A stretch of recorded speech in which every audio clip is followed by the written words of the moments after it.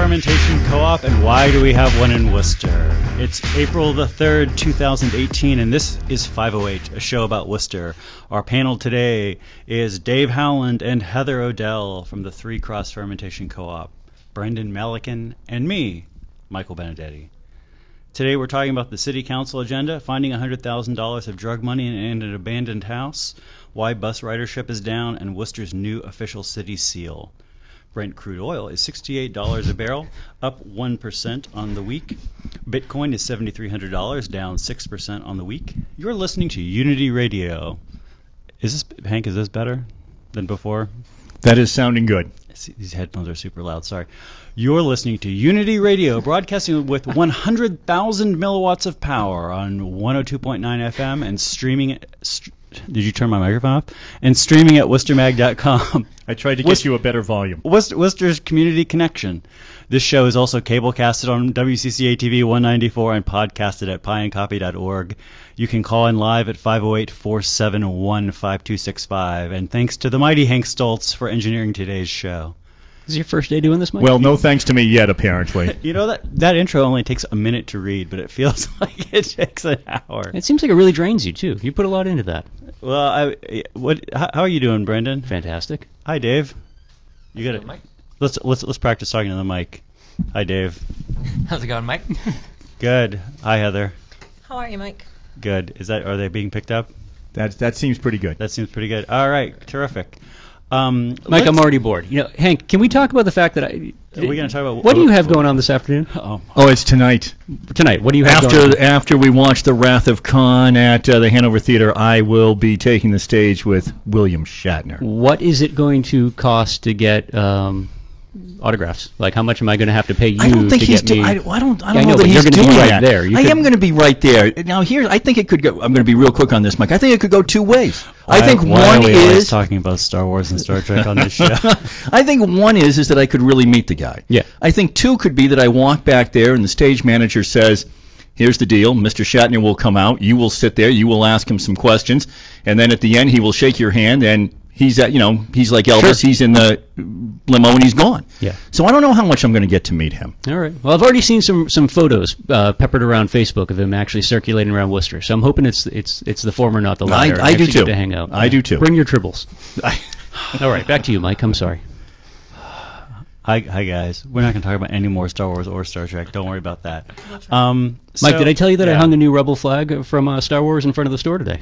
Well, I saw that you had a. The pirate flag. The pirate flag came down yesterday. Today, since we're leading, I couldn't find a good Avengers flag, but I did find a Rebel Alliance flag that was reasonably priced. So that's going to be hanging in front of the store until the Han Solo movie comes out. Oh, that sounds terrific. Yeah, just when you thought you were over Star Wars and Star Trek. Good job. Yeah, no more. I'm cutting mics. I don't have the control of the board, but I do have a knife.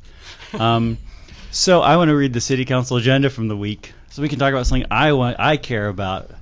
We want to talk about a fantasy world that I'm engaged in, the Worcester City Council. This week on the agenda, there is an item about guns. Mayor Petty has an item asking if the city can stop investing city pension funds in any company, quote, that derives more than 15% of its revenues from sales for non-law enforcement or non-military purposes for guns and ammo. This is so strange. I mean, I never think of the mayor as like particularly having an agenda or like particularly sticking his neck out on anything. And this gun thing, he's just like 100%. Like, let's do it. Let's shut it down. Let's shut these guns down, Brendan. Let's shut the pension fund down, Mike. Yeah. I don't know. Who needs pensions? Not me. We have an item about lodging houses. Do you understand this item about lodging houses? I understand nothing about lodging houses, but I know it came from Councilor Bergman, so there has to be something sneaky going on here. If I was a real journalist, I would have emailed Mo Bergman last night.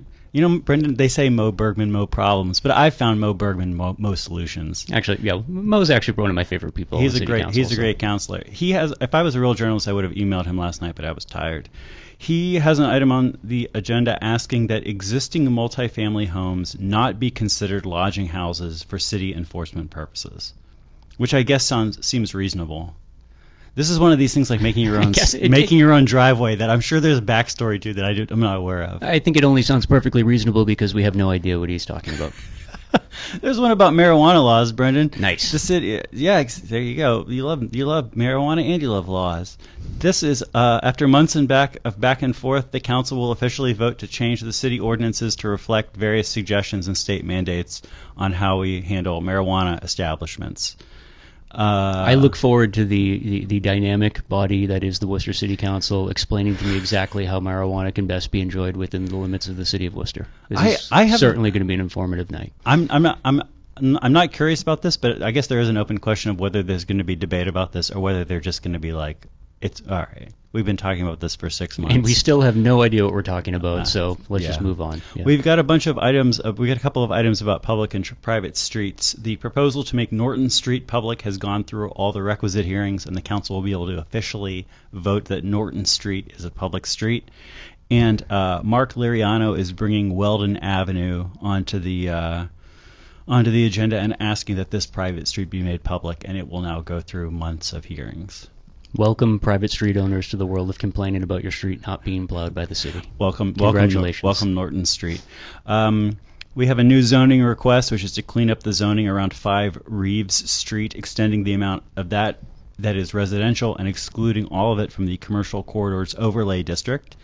And as with the public and private streets, we have a bunch of old requests which are going to be finalized with a council vote regarding areas around 57 Highland Street, 452 Southwest Cutoff, and Ed Hyder's Market.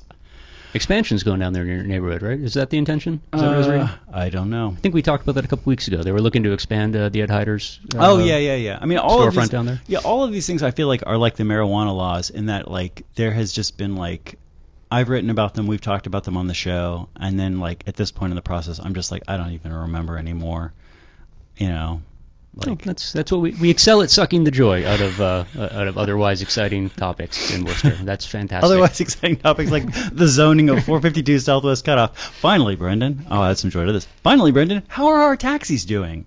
Councillor Rosen has an item asking how the city's taxi medallion system is doing in this age of Uber and Lyft. I hope that this ends up being like a work program where that guy that we saw like once 6 years ago when we decided we were going to hire someone to walk around the city with a clipboard and poll all the panhandlers as to their quality of life, that we're going to get that guy back on the street. And he's going to go cab to cab asking, how's the cab business, guys? It's that's how we're going to get this report. I think that guy was Bob Flanagan, who may be listening to the show. Hi, Bob. Thanks, Bob. Appreciate it. Yeah, Bob, do you want to expect a phone call? You might get to talk to a bunch of taxi drivers.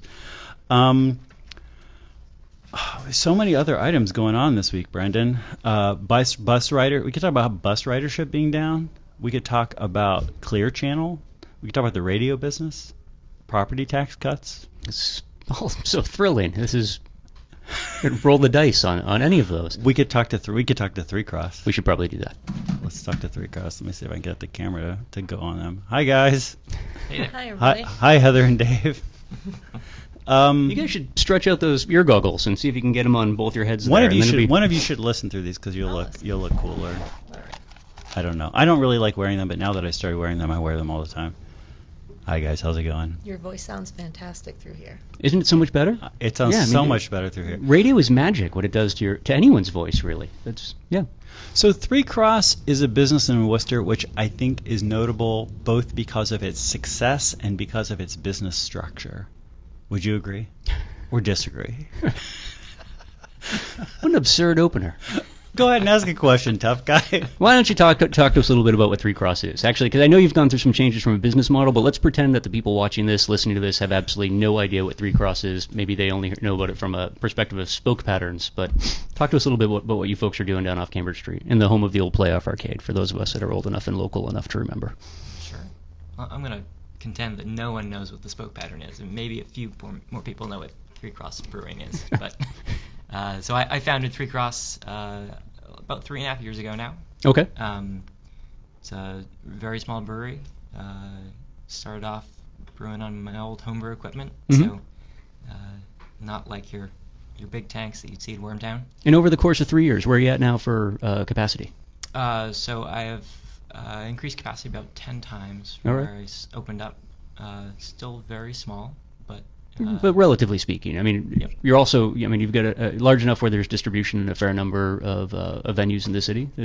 Yeah, we have some limited distribution in a couple of hand-picked restaurants around town. But is there any focus on particular styles of beer, or is it you just whatever? Yeah, so I brew all the beers still, Mm-hmm. and really it just whatever I want and feeling like drinking at the time. And what do you feel like drinking right now? Well, it's a little early right now. No, but it's 1:15. We're totally solid. We're 100% in the clear.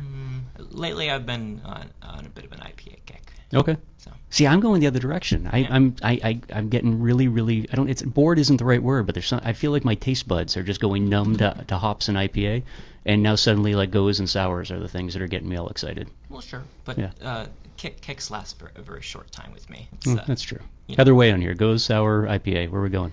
I'm all over the place depending on what the weather's like. If it's sunny or cloudy, warm or cold.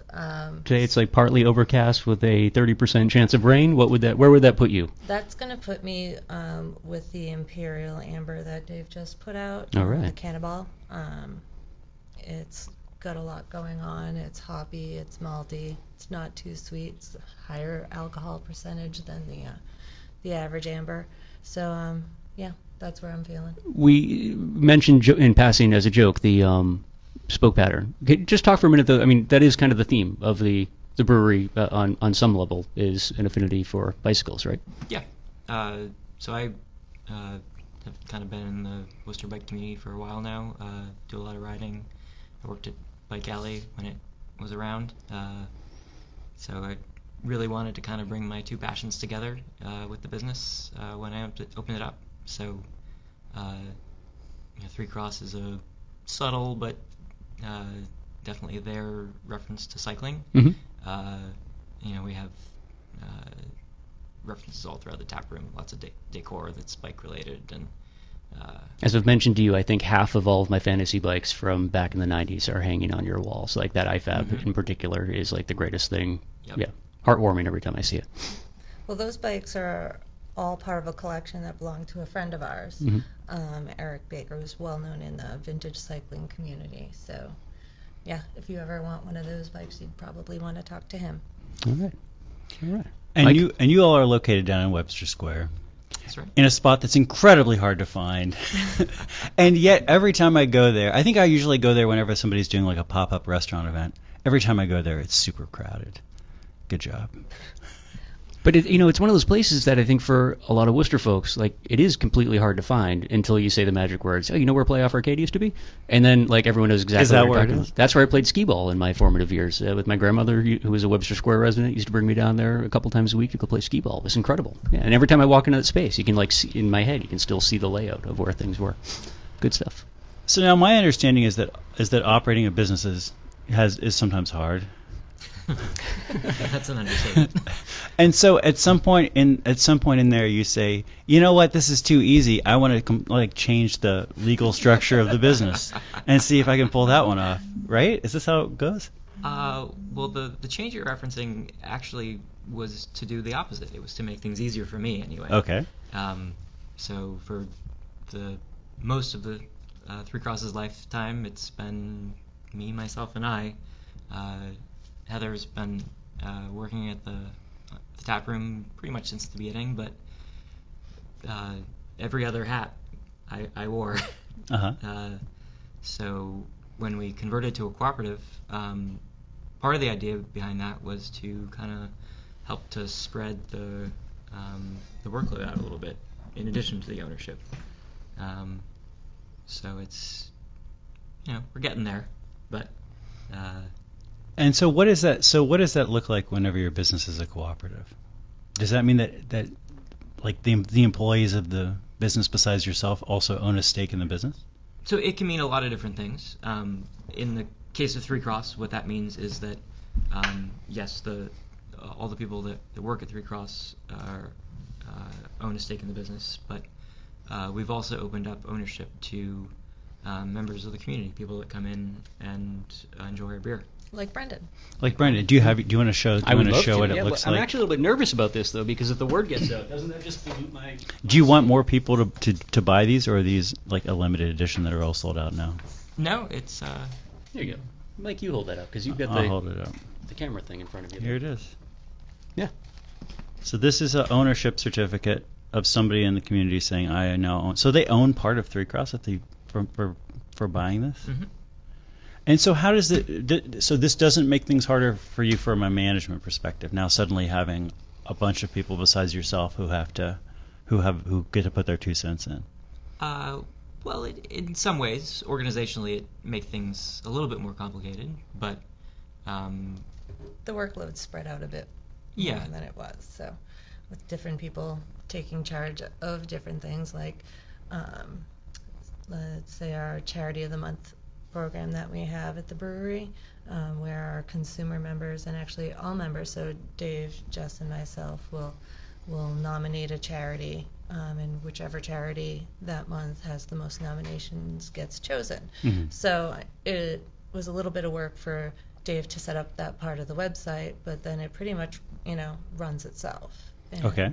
so that decision-making process is super easy now. Mm-hmm. Mm-hmm. I know that there's different ways that co-ops get set up. I think the first question people always ask is, what happens when Heather leaves? And takes another job somewhere else? Like, is there now a big stake of the equity that is in the hands of somebody who's no longer directly involved in the business? Well, in the case of workers in the co-op, if a worker leaves, their shares are repurchased by the cooperative. Okay. People that aren't actively working in the business. Okay. So by taking a job there, does this mean that somebody has to buy a share in the business to work there? So there's a provisional period of a year. So anybody that gets hired, they have sort of a waiting period before they're eligible to become an owner of the business. Okay. So and then at that point they can decide, can somebody work there after a year? Does the person basically have to say, I'm buying in or I'm moving on, or they could work there for 5 years and never buy a stake? The intent is for everyone that works there to be an owner. Okay. I mean, I know I'm asking you a lot of questions which involve this business existing for like 30 years and having hundreds of employees. But there are questions that we get asked on a regular basis. Yeah, I mean, I think this is what people hear, is they hear the idea of the co-op and they say, oh, this sounds really great. And then they start thinking about, there must be a downside. There must be a reason people don't do this everywhere. What could it be? What could it be? But what are some of the big upsides now that we've conquered all the things that one big upside anxious? is that we're going to get to listen to some exciting commercial messages, Brendan. Wow. This is 508, a show about Worcester. We will be back after these important messages. Everyone loves him. He's all alone in the world.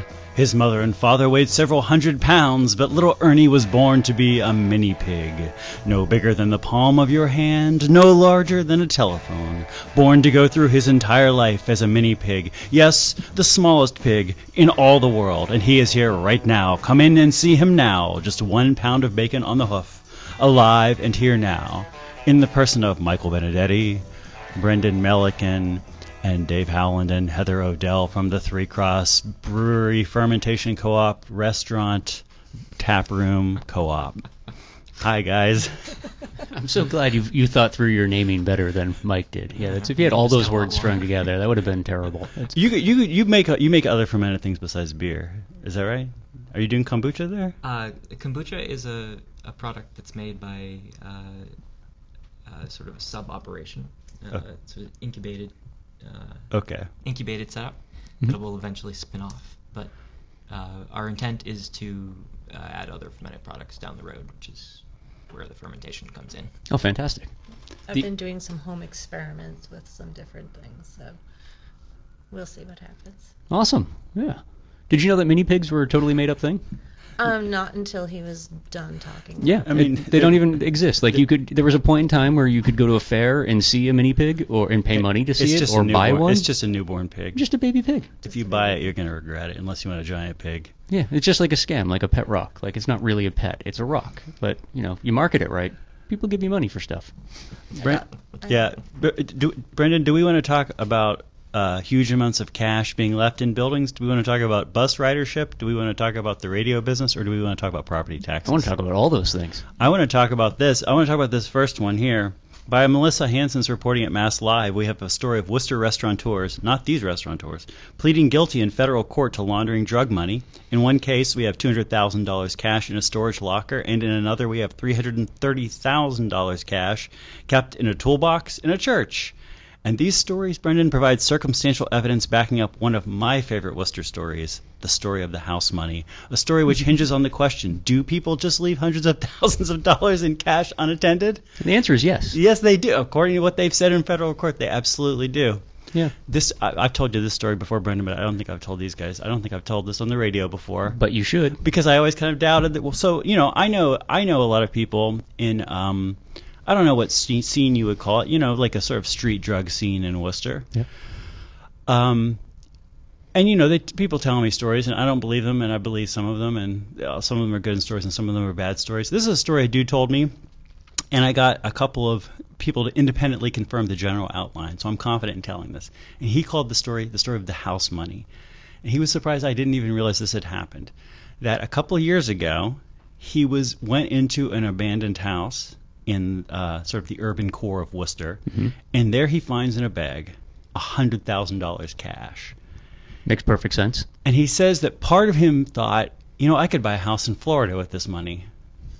Yeah, perfect. Sure. That's rational. And then part of him thought, and as an active drug addict who has lots of friends who are active drug addicts, we could just spend 3 months buying drugs and getting high 24/7. And I think that and he went for the second one. Yeah, no, that's the appropriate Worcester take on finding $100,000 in an abandoned building. Because you know what? I mean, and you're laughing, but I think deep down this guy probably took a step back and said, yeah, I could buy a condo in Florida, but then there's property taxes. I'm going to have to pay for rental management companies. Like, this becomes a burden over time, and that $100,000 is going to get you so far. 3 months, $100,000 gets you a really, really good time in Worcester. I think of all of our many folk tales and legends around a drug deal gone bad, or finding a lot of money. We're talking about A Simple Plan. We're talking about No Country for Old Men, right? And all of these are stories where people buy the money and then they're like careful and they think it out and they put it in a place and they have a plan, and then eventually everybody dies. Turns out people are just taking fresh bills, putting them in a toolbox, and leaving them at the local church parking lot. Whereas if you just immediately go out and buy a bunch of drugs and get super wasted, even if like a crazy hitman comes to kill you, you'll be unaware of that. You'll have a happy ending either way. No, and the weird thing to really think about is like, so, barring, where does everyone else just put their money, right? Like, you assume it's in the bank or something, right? You put it in the bank, you put it in stocks, you maybe buy a share of a fermentation co-op. But do you just put it in a toolbox in a random church parking lot? I don't know. Like, you don't... I guess people are doing this. Apparently people are, though. Like, I'm amazed at the sort of, like, the complete lack of thought that goes into where you're going to hide all your drug money. I want to ask the listeners at home, if you've ever found $100,000 plus in cash in Worcester unattended and just taken it, and you're willing to, risk your life by telling us this on the radio, go ahead and give us a call. Yeah. Our number is 508-471-5265. And these can't be the only two people that have ever found a giant bundle of cash in the city of Worcester, right? Because that means that, like, just by chance you stumbled across one of them, and by chance the DA stumbled on the other one. Like, it must happen all the time. It's got to be happening every year that people We got to start hanging out in a better quality of abandoned house in downtown Worcester. Worcester. But where could it be? It could be in a toolbox in a church. It could be in a storage locker. It could be in a bag in an abandoned building. Hank, we're in a former bank vault right now. Have you done your due diligence and gone through all the ceiling tiles? And oh, well, you know what? I have been through these vaults. These vaults are quite fascinating. Yeah. Nothing. Zero. Nothing. Zilch. All right. This is actually an old bank vault. This is 100% what you would say if you found $100,000 in here. You would never say. There is one unopened. I mean, I didn't mean to be the one to let the cat out of the bag. Yeah. There is one unopened. An Al Capone style. I've got a drill back in my... go ahead. What else do you have? Anyway, I'm so happy we got to talk about that. We have a couple of minutes before the break. How many minutes do we have? I'll just read this real quick. Via Boing Boing and Wolf Richter, we have the headline, Clear Channel took over America's local radio. Bain Capital took over Clear Channel. Clear Channel went bankrupt. And in fact, last month, iHeartMedia, aka Clear Channel, filed for Chapter 11 bankruptcy. This is all the fallout of a 2008 leveraged buyout of Clear Channel by Bain Capital and Thomas H. Lee Partners. And as you might expect of a deal financed in part with $18 billion of debt in the year 2008, it did not go well. We've seen this happen with so many companies, most recently Toys R Us, where I think that we all sort of hear the stories and we initially think, oh, this is just the internet doing in the radio business or the toy business, but it's really them borrowing a lot of money at the wrong time and then having like no flexibility going forward because they're, but also doing it with intent, because in both cases you're talking about equity firms that make their money by overextending the available credit to a business that's already in trouble. So it's totally intentional. It's malfeasance. People are making. I mean, maybe Bob Toys R Us is not making a lot of money off of this, but Bob Bain is really. His name was Joffrey, and there was no Bob anywhere in that family. His name was Joffrey. The giraffe. You remember that? Of course. Of course, I remember that guy. Jeez. Oh, that Next guy. thing you tell me you never went to Playoff Arcade to play skee-ball with your grandma in '83, Mike. I never went to any arcade with my grandma. Ladies and gentlemen, this is 508 Worcester's Libertarian Voice, and we will be back after these important messages with more. This is the water, and this is the well. Drink full and descend. The horse is the white of the eye, and dark within. This is the water, and this is the well. Drink full and descend. The horse is the white of the eye, and dark within. This is Brendan Melican. This is Heather Odell and Dave Howland. I am Michael Benedetti, and this is 508, a show about Worcester. We were just talking about the bus during the break. We were talking about the bus. We're going to keep talking about the bus, and then we'll talk about some really exciting news in Worcester iconography. Yeah. Game-changing. So I don't know if you guys know that because of a relatively fairly small shortfall in our transit funding budget for the coming year, the Worcester bus might have to cut a lot of bus schedules. And last year we did our first cutting of bus schedules and raising of fees in a number of years, and we saw a 15% drop in ridership that year. And so the idea of cutting bus schedules more, potentially we're talking about another 15% drop in ridership. But it's not just Worcester, Brendan. At the Washington Post, we had the headline, Falling Transit Ridership Poses an Emergency for Cities, Experts Fear. Last year, transit ridership fell in 31 of 35 major metro areas in the U.S. Exceptions included Seattle, Phoenix, and Houston, all of whom overhauled or otherwise expanded their systems.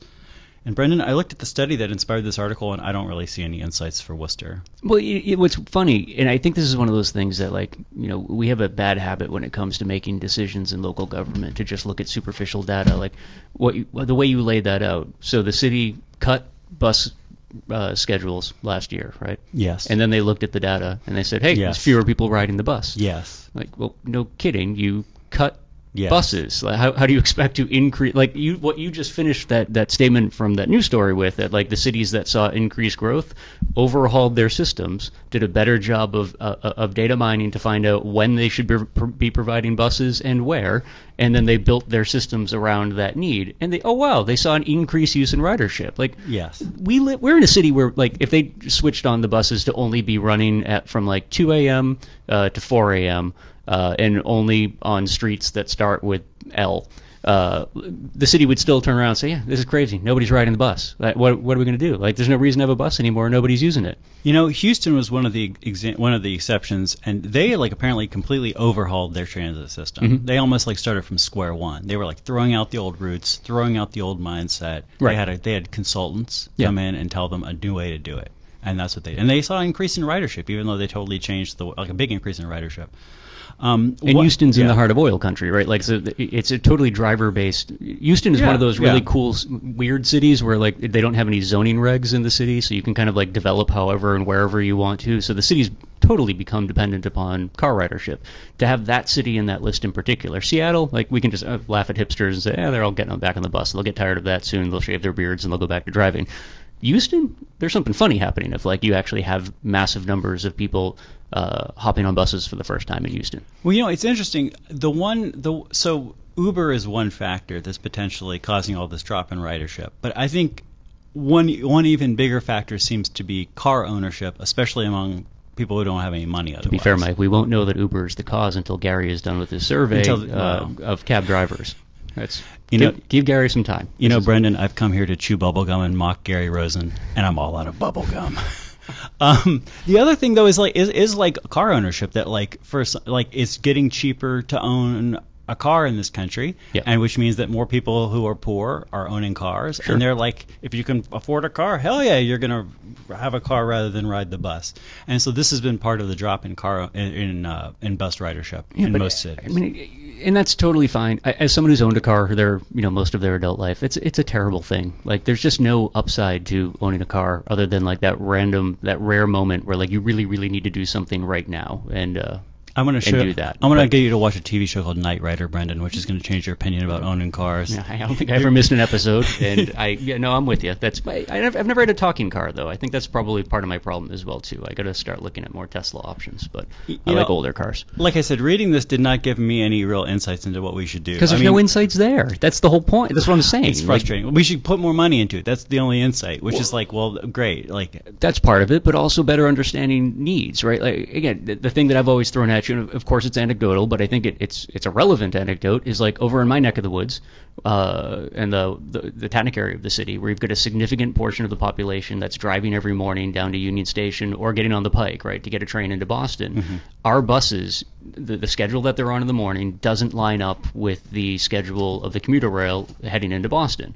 Like, that's a really, really simple thing that you and I have been talking about. I know a handful of people that like work at City Hall pay attention to us, right? We've been mentioning that on and off for probably 8 years now. The reality is it's still a problem, right? And if the people at the WRTA can't look at something that simple and say, hey, over here we're spending a ton of money on trains, but nobody's really using them. And then over here, like, we've got a lack of ridership in buses. Like, how could we tie those two things together? Well, I don't know, just maybe look at scheduling. Like, that's a really, really easy thing to do. Talk to the stores, the retailers that have bus stops in front of them, and see where their biggest influxes of customers are, right? There's not a single retailer in Worcester that couldn't tell you when their peak and flat hours are for customer traffic. If there are bus stops in front of them, like, maybe that's a way that you want to start reconfiguring scheduling. And again, there's the easy one that we've talked about ad nauseum. Stop having public school buses. We should be issuing public bus passes to every child in the Worcester Public Schools annually. That's refreshed on the first day of school, and over the course of 10 years, you would cultivate an entire new generation of public transit users and save the city around $16 million in the process, which is what we spend on public schools. School buses. Heather, you were nodding your head at some of that. What did you possibly agree with that Brendan was saying? Well, I think that more people should be using the bus. Yeah. That people have just gotten used to being able to drive everywhere. Nobody walks to the grocery store anymore. I remember walking to the grocery store, even into my mid-20s, because I lived within a mile. And I was a poor young person who couldn't afford to keep putting gas in my car for silly little trips like that, so you walk to the grocery store. Kids don't take the bus to go to different areas of the city. Their parents drive them to play dates in the same areas, or they go off to some organized thing. Kids aren't traveling on their own. I remember taking the bus downtown all the time when I was a kid to go to the arcades downtown or to go to the movies. And nobody's doing that. So yeah, that's just the general different attitude towards childhood is a huge thing, a huge change from back in the day. Which is crazy when you think about it, because when we were kids, and at the same time frame, right, and we would take the bus down to, when my grandmother stopped taking me to the Playoff Arcade, I needed to start taking the bus down to the Silver Ball downtown. That was at the height of the crack epidemic. There were literally bullets flying everywhere in the city of Worcester. We've never had a safer city to live in, but if you talk to parents, it's like... Well, that's because you could buy Chinese throwing stars downtown. Back then you could buy anything. That's fantastic. Butterfly knives, Mike. You would have been in heaven as when I was. I always point this out. When I was a kid, kids brought throwing stars and butterfly knives to school every day. Kids brought firearms to school every day. Yeah, no kid got shot. No kid got stabbed. You grew up in the woods. That's a little bit different. I was going to say, you change the story all the time. It used to just be hunting rifles and shotguns during deer season. Now there's ninjas running around. There was that too. There are samurais in the hallways. I think you just took that to a whole nother level. I was just talking to my Kim's was quite the place, though. That was a an amazing special spot. I was just talking to my father the other day about Worcester's, reduced crime stats that were at like some sort of like all-time low in crime or whatever in Worcester, and he was like, well, here in West Virginia, where every single person owns a gun, things are also going really well. Brendan, one of the many strengths Worcester has as a city is a really good city seal. The heart and laurel branches. It looks official. It's elegant. I know many people who have a tattoo of this seal. Yeah. Do you have you don't have a tattoo of this No, seal? I have a tattoo of the outline of the Commonwealth of Massachusetts without Martha's Vineyard and Nantucket, because I figure sea level change will probably wipe them off, and it saves me the money necessary on blazer. Do you know anybody who has a tattoo of like the state of Massachusetts flag?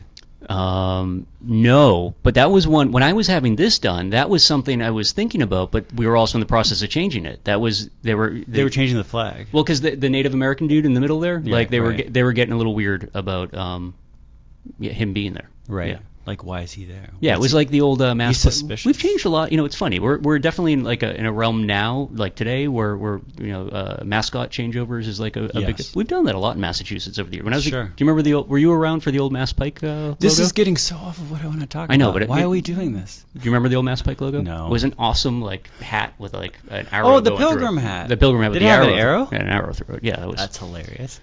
Well, I can see why people took offense to it, but as we always like to point out, we wouldn't have Worcester if it wasn't for Worcester being burnt to the ground. That should be the twice most by- appropriate city seal of Worcester. Of like Yeah. the city where if you don't leave, you will be decapitated and your children will be kidnapped. Yeah, and then we're going to burn. And then your village your down. house is going to be burned to the ground either way. Yeah, You whether can or leave not- or not. It doesn't matter if there's $100,000 in cash. we're Anyway, still burning we have it a down. great Go ahead. seal, though. We have a great seal. Like, so many things about the city are tacky. Our seal is really sweet. Well, so, anyway, in one of these things which is kept way under the radar, and I don't know who in city government masterminded this. It was like Che Anderson or Gary Rosen of these types. This week, the city unveiled a new official city seal. And you would think this is one of these stupid things where Worcester is just like throwing stuff in the garbage that they should be like putting up on a flagpole. But actually, this new city seal is really good. I want to put this here for our viewers at home. Oh, I don't even know if you can see this on the little screen. Can you see it closer to the camera? Oh, there it is, ladies and gentlemen. So this is a seal, which is basically like the heart and the laurel branches, or at least a green circle that's like the laurel branches. It has the turtle boy on it. It has a bunch of figures of sort of the founding fathers of Worcester. I think Daniel Gookin, the missionary. I think Matunis is one of these people. And it's just a really great reminder of our history. It has a 3-decker on there. Yeah, most people don't realize how many of Worcester's founders were actually juggalos. I want to pass this to you guys. I thought this was really good, Brendan. Yeah. That's fantastic. And, the other thing that I think was circulating is that David Rushford might actually be coming out of retirement specifically to protect that seal with the same legal might that he. Oh, levied you on mean you people think who that they're going to crack down on people's using the new seal? I would just even like be the old worried having seal? that on your computer right now. I mean, that the city takes our seal so seriously that, I watch your back, Mike. This is pretty exciting. Oh, finally we're on the last page. I have a weird recent paper related to affordable housing. It's by Jeremy Moulton, Benny Waller, and Scott Wentland. They looked at 2 statewide ballot measures in Virginia, which cut property taxes for disabled vets and senior citizens. We have a similar deal in Worcester, where if you are someone on a fixed income, you can petition, I guess, the city, and it's very likely the city will say you don't have to pay taxes, or you could get a reduction in property taxes. And this paper showed that soon after Election Day, when these measures passed, meaning that seniors and disabled vets would have lower property taxes, the price of senior housing, quote, rose sharply, as did the price of housing in areas that had dense numbers of disabled vets or seniors, whereas housing prices in other areas didn't really change. What am I supposed to take from that? I think what you're supposed to take from that, the economic argument is complicated, and I don't understand it. That's what I'm going to take from it. I mean, I think what you're supposed to take from it is something along the lines that it's for someone who is an existing senior in existing senior housing, it helps you. Sure. For someone who is a senior thinking about moving, maybe doesn't help you because now suddenly the price of those taxes is being reflected in your property taxes. Right. And I'm not sure if this is giving people an incentive to build more senior housing or whether it's a disincentive to build more senior housing. It's maybe an incentive because you're like, I can sell the senior housing for more than I could last year, so maybe I'm going to do that development of senior housing. But there is an increase in seniors, so maybe that's where the smart money should be laid, is in developing new senior housing. Yeah. Boomers, man. Boomers refuse to go away. Yeah. So hopefully, you see an increase in the amount of senior housing that's available long term. Short term, what you see is that if you're a senior in Virginia, you're kind of pumped because your taxes are low. But if you're like thinking about becoming or buying comparable housing, but you're not a senior, you're not a disabled vet, you're just like, this is too expensive. There's something else to be said there too, where I think you'd have to look, and we talk about this a lot locally, where when we're discussing property taxes in that half of the year. So not knowing what the value of that housing was prior to the lift, like where did housing in terms of share of income fall for those two demographics before the change in property taxes, right? Because it's very possible all you saw was a lift in the value that was then coming up to what the market was willing to tolerate in the first place. So, and that was only offset by the decrease burden on the tax side.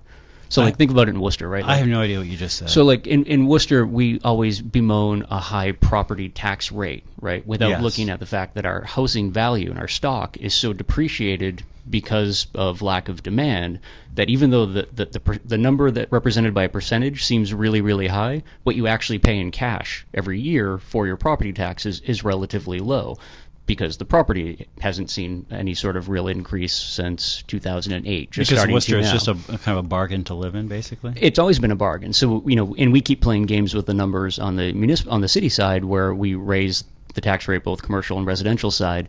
The commercial base keeps fleeing. We just saw that happen this week with Prime Metals announcing that they were leaving Worcester and going down to Sutton, specifically because of an increase on the commercial tax rate. Right. But on the residential side, even though the percentage goes up as well, if in a 10-year period of time you don't see a lift in the property value itself, then actually what you're paying in taxes is going down, right? You can raise the number, go from 10 to 13%, but if the value of the property you're paying that 13% on is actually shrinking relative to the economy itself, then you're paying less money. I keep getting distracted. I was just thinking about Prime Metals during the whole second part. That would be an awesome transformer. It would be cool. It would be a cool band name too, or maybe a metal venue in Worcester. I don't know. Hi, Heather and Dave.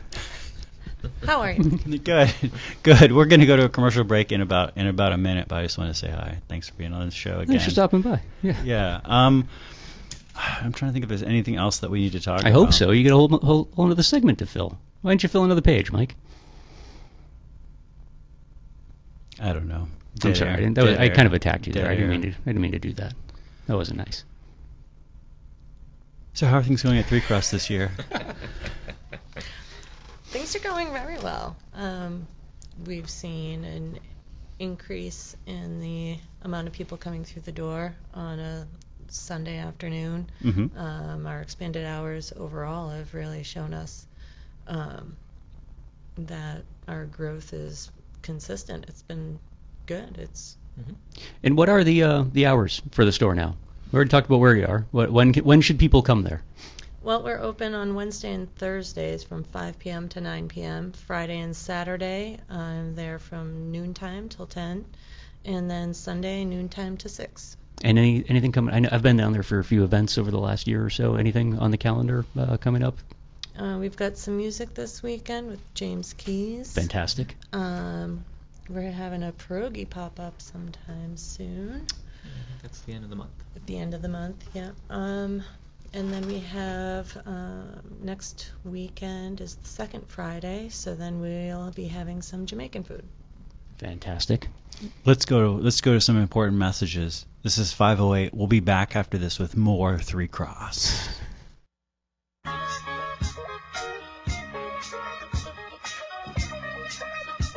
Am I? Live from our alleyway basement studio on Worcester's Main Street, this is 508, a show about Worcester. I'm Michael Benedetti, this is Dave Howland, this is Heather the Hellcat Odell, and this is Brendan Melican. How's everybody doing? That would be the best opening for the Prime Metals ever. Welcome to the Prime Metals Radio Hour, but it's nothing but metal. We only talk about two things on that radio show, Brendan. We talk about this and we talk about this. Heather and Dave, Brendan was asking you during the break about the sort of continued boom in craft brewing in general. Craft brewing. I mean, there's a lot. It just strikes me that there's been. I know we've had some openings in the last month or so, other breweries, and I don't know, just locally, regionally, nationally. Are things still healthy from your perspective in terms of the craft beer world and? Well, I mean, craft beer has been on a pretty crazy growth rate for the past few years. I think we're starting to see a little bit of a plateau. Okay. Last year and into this year, but I think that plateau is more coming from a little bit of a decline in the larger regional brewers. Okay. Where the smaller operations like ours are really still booming. Excellent.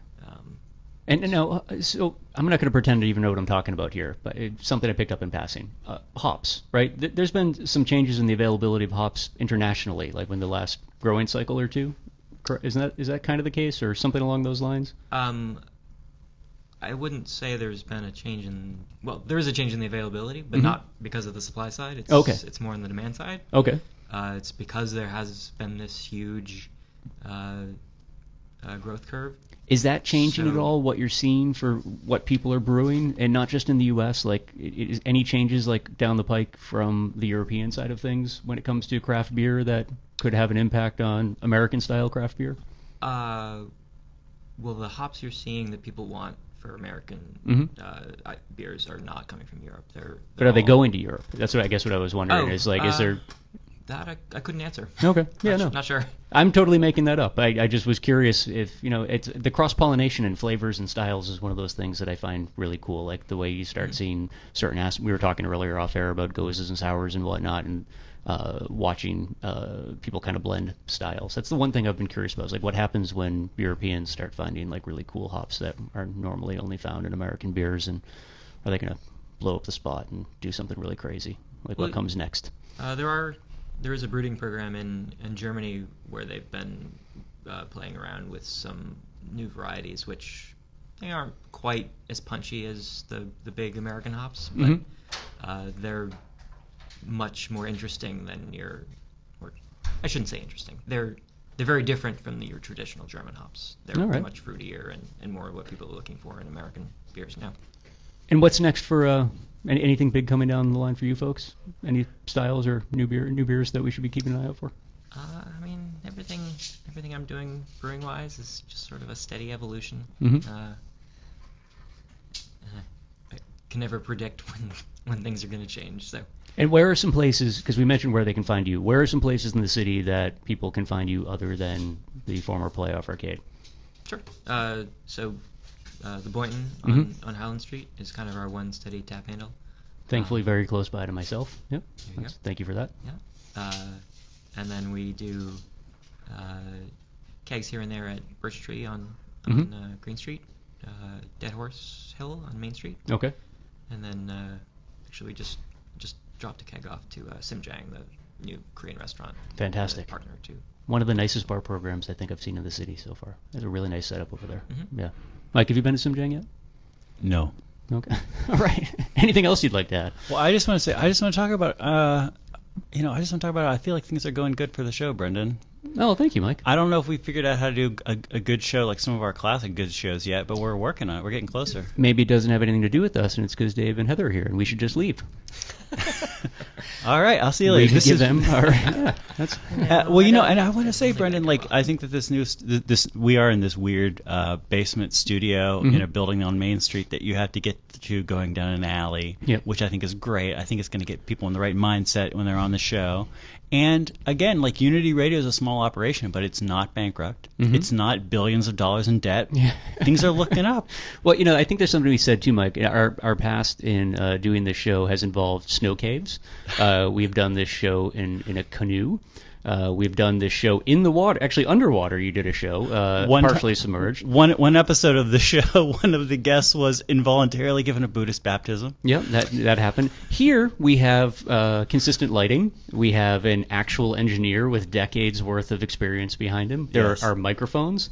And there's a 4K camera sitting here that isn't like you recreating terrible scenes from the Blair Witch Project that ended up on the cutting room floor. So this is the reality, which is that the show was never actually that great, but like because it was so lo-fi, your brain kind of added this part of it that made it like it's like this thing with like these movie stars now. They go on the Tonight Show, and it used to be they were kind of blurry, so you're like, oh, George Clooney has amazing skin, and now when you can like see it super HD, unless they're very careful, you're like George Clooney looks like this, like the surface of the moon, man. It was like, I always thought it was kind of like if Terrence McKenna couldn't find any hallucinogens, but really needed to put together a program. What you did with the camera was what Terrence McKenna would come up with. That's No, we only. Well, thanks for being on the show, Dave Howland and Heather Odell, cooperative business owners, brewers, people who have a cool place where there's pop-up restaurants and you can go and have a bite to eat. You should 100% go to an event at 3cross if you've never gone. Also, and looking to buying a share of the co-op. And buy one of these certificates. If you're thinking about getting a tattoo in the coming week, the new City Seal is out there. You can get both of them if you want to. Old and new. You get 2 biceps. William Shatner's not coming to Worcester tonight. I guess it's sold out, but Hank Stoltz. People who know Hank Stoltz, just ask him. He can hook you up. We'll remain Mike Benedetti for the next week. This will remain Brendan Melican for the next week, and we'll remain looking forward to talking to you again. Thanks for having me back, Mike. Bye, guys.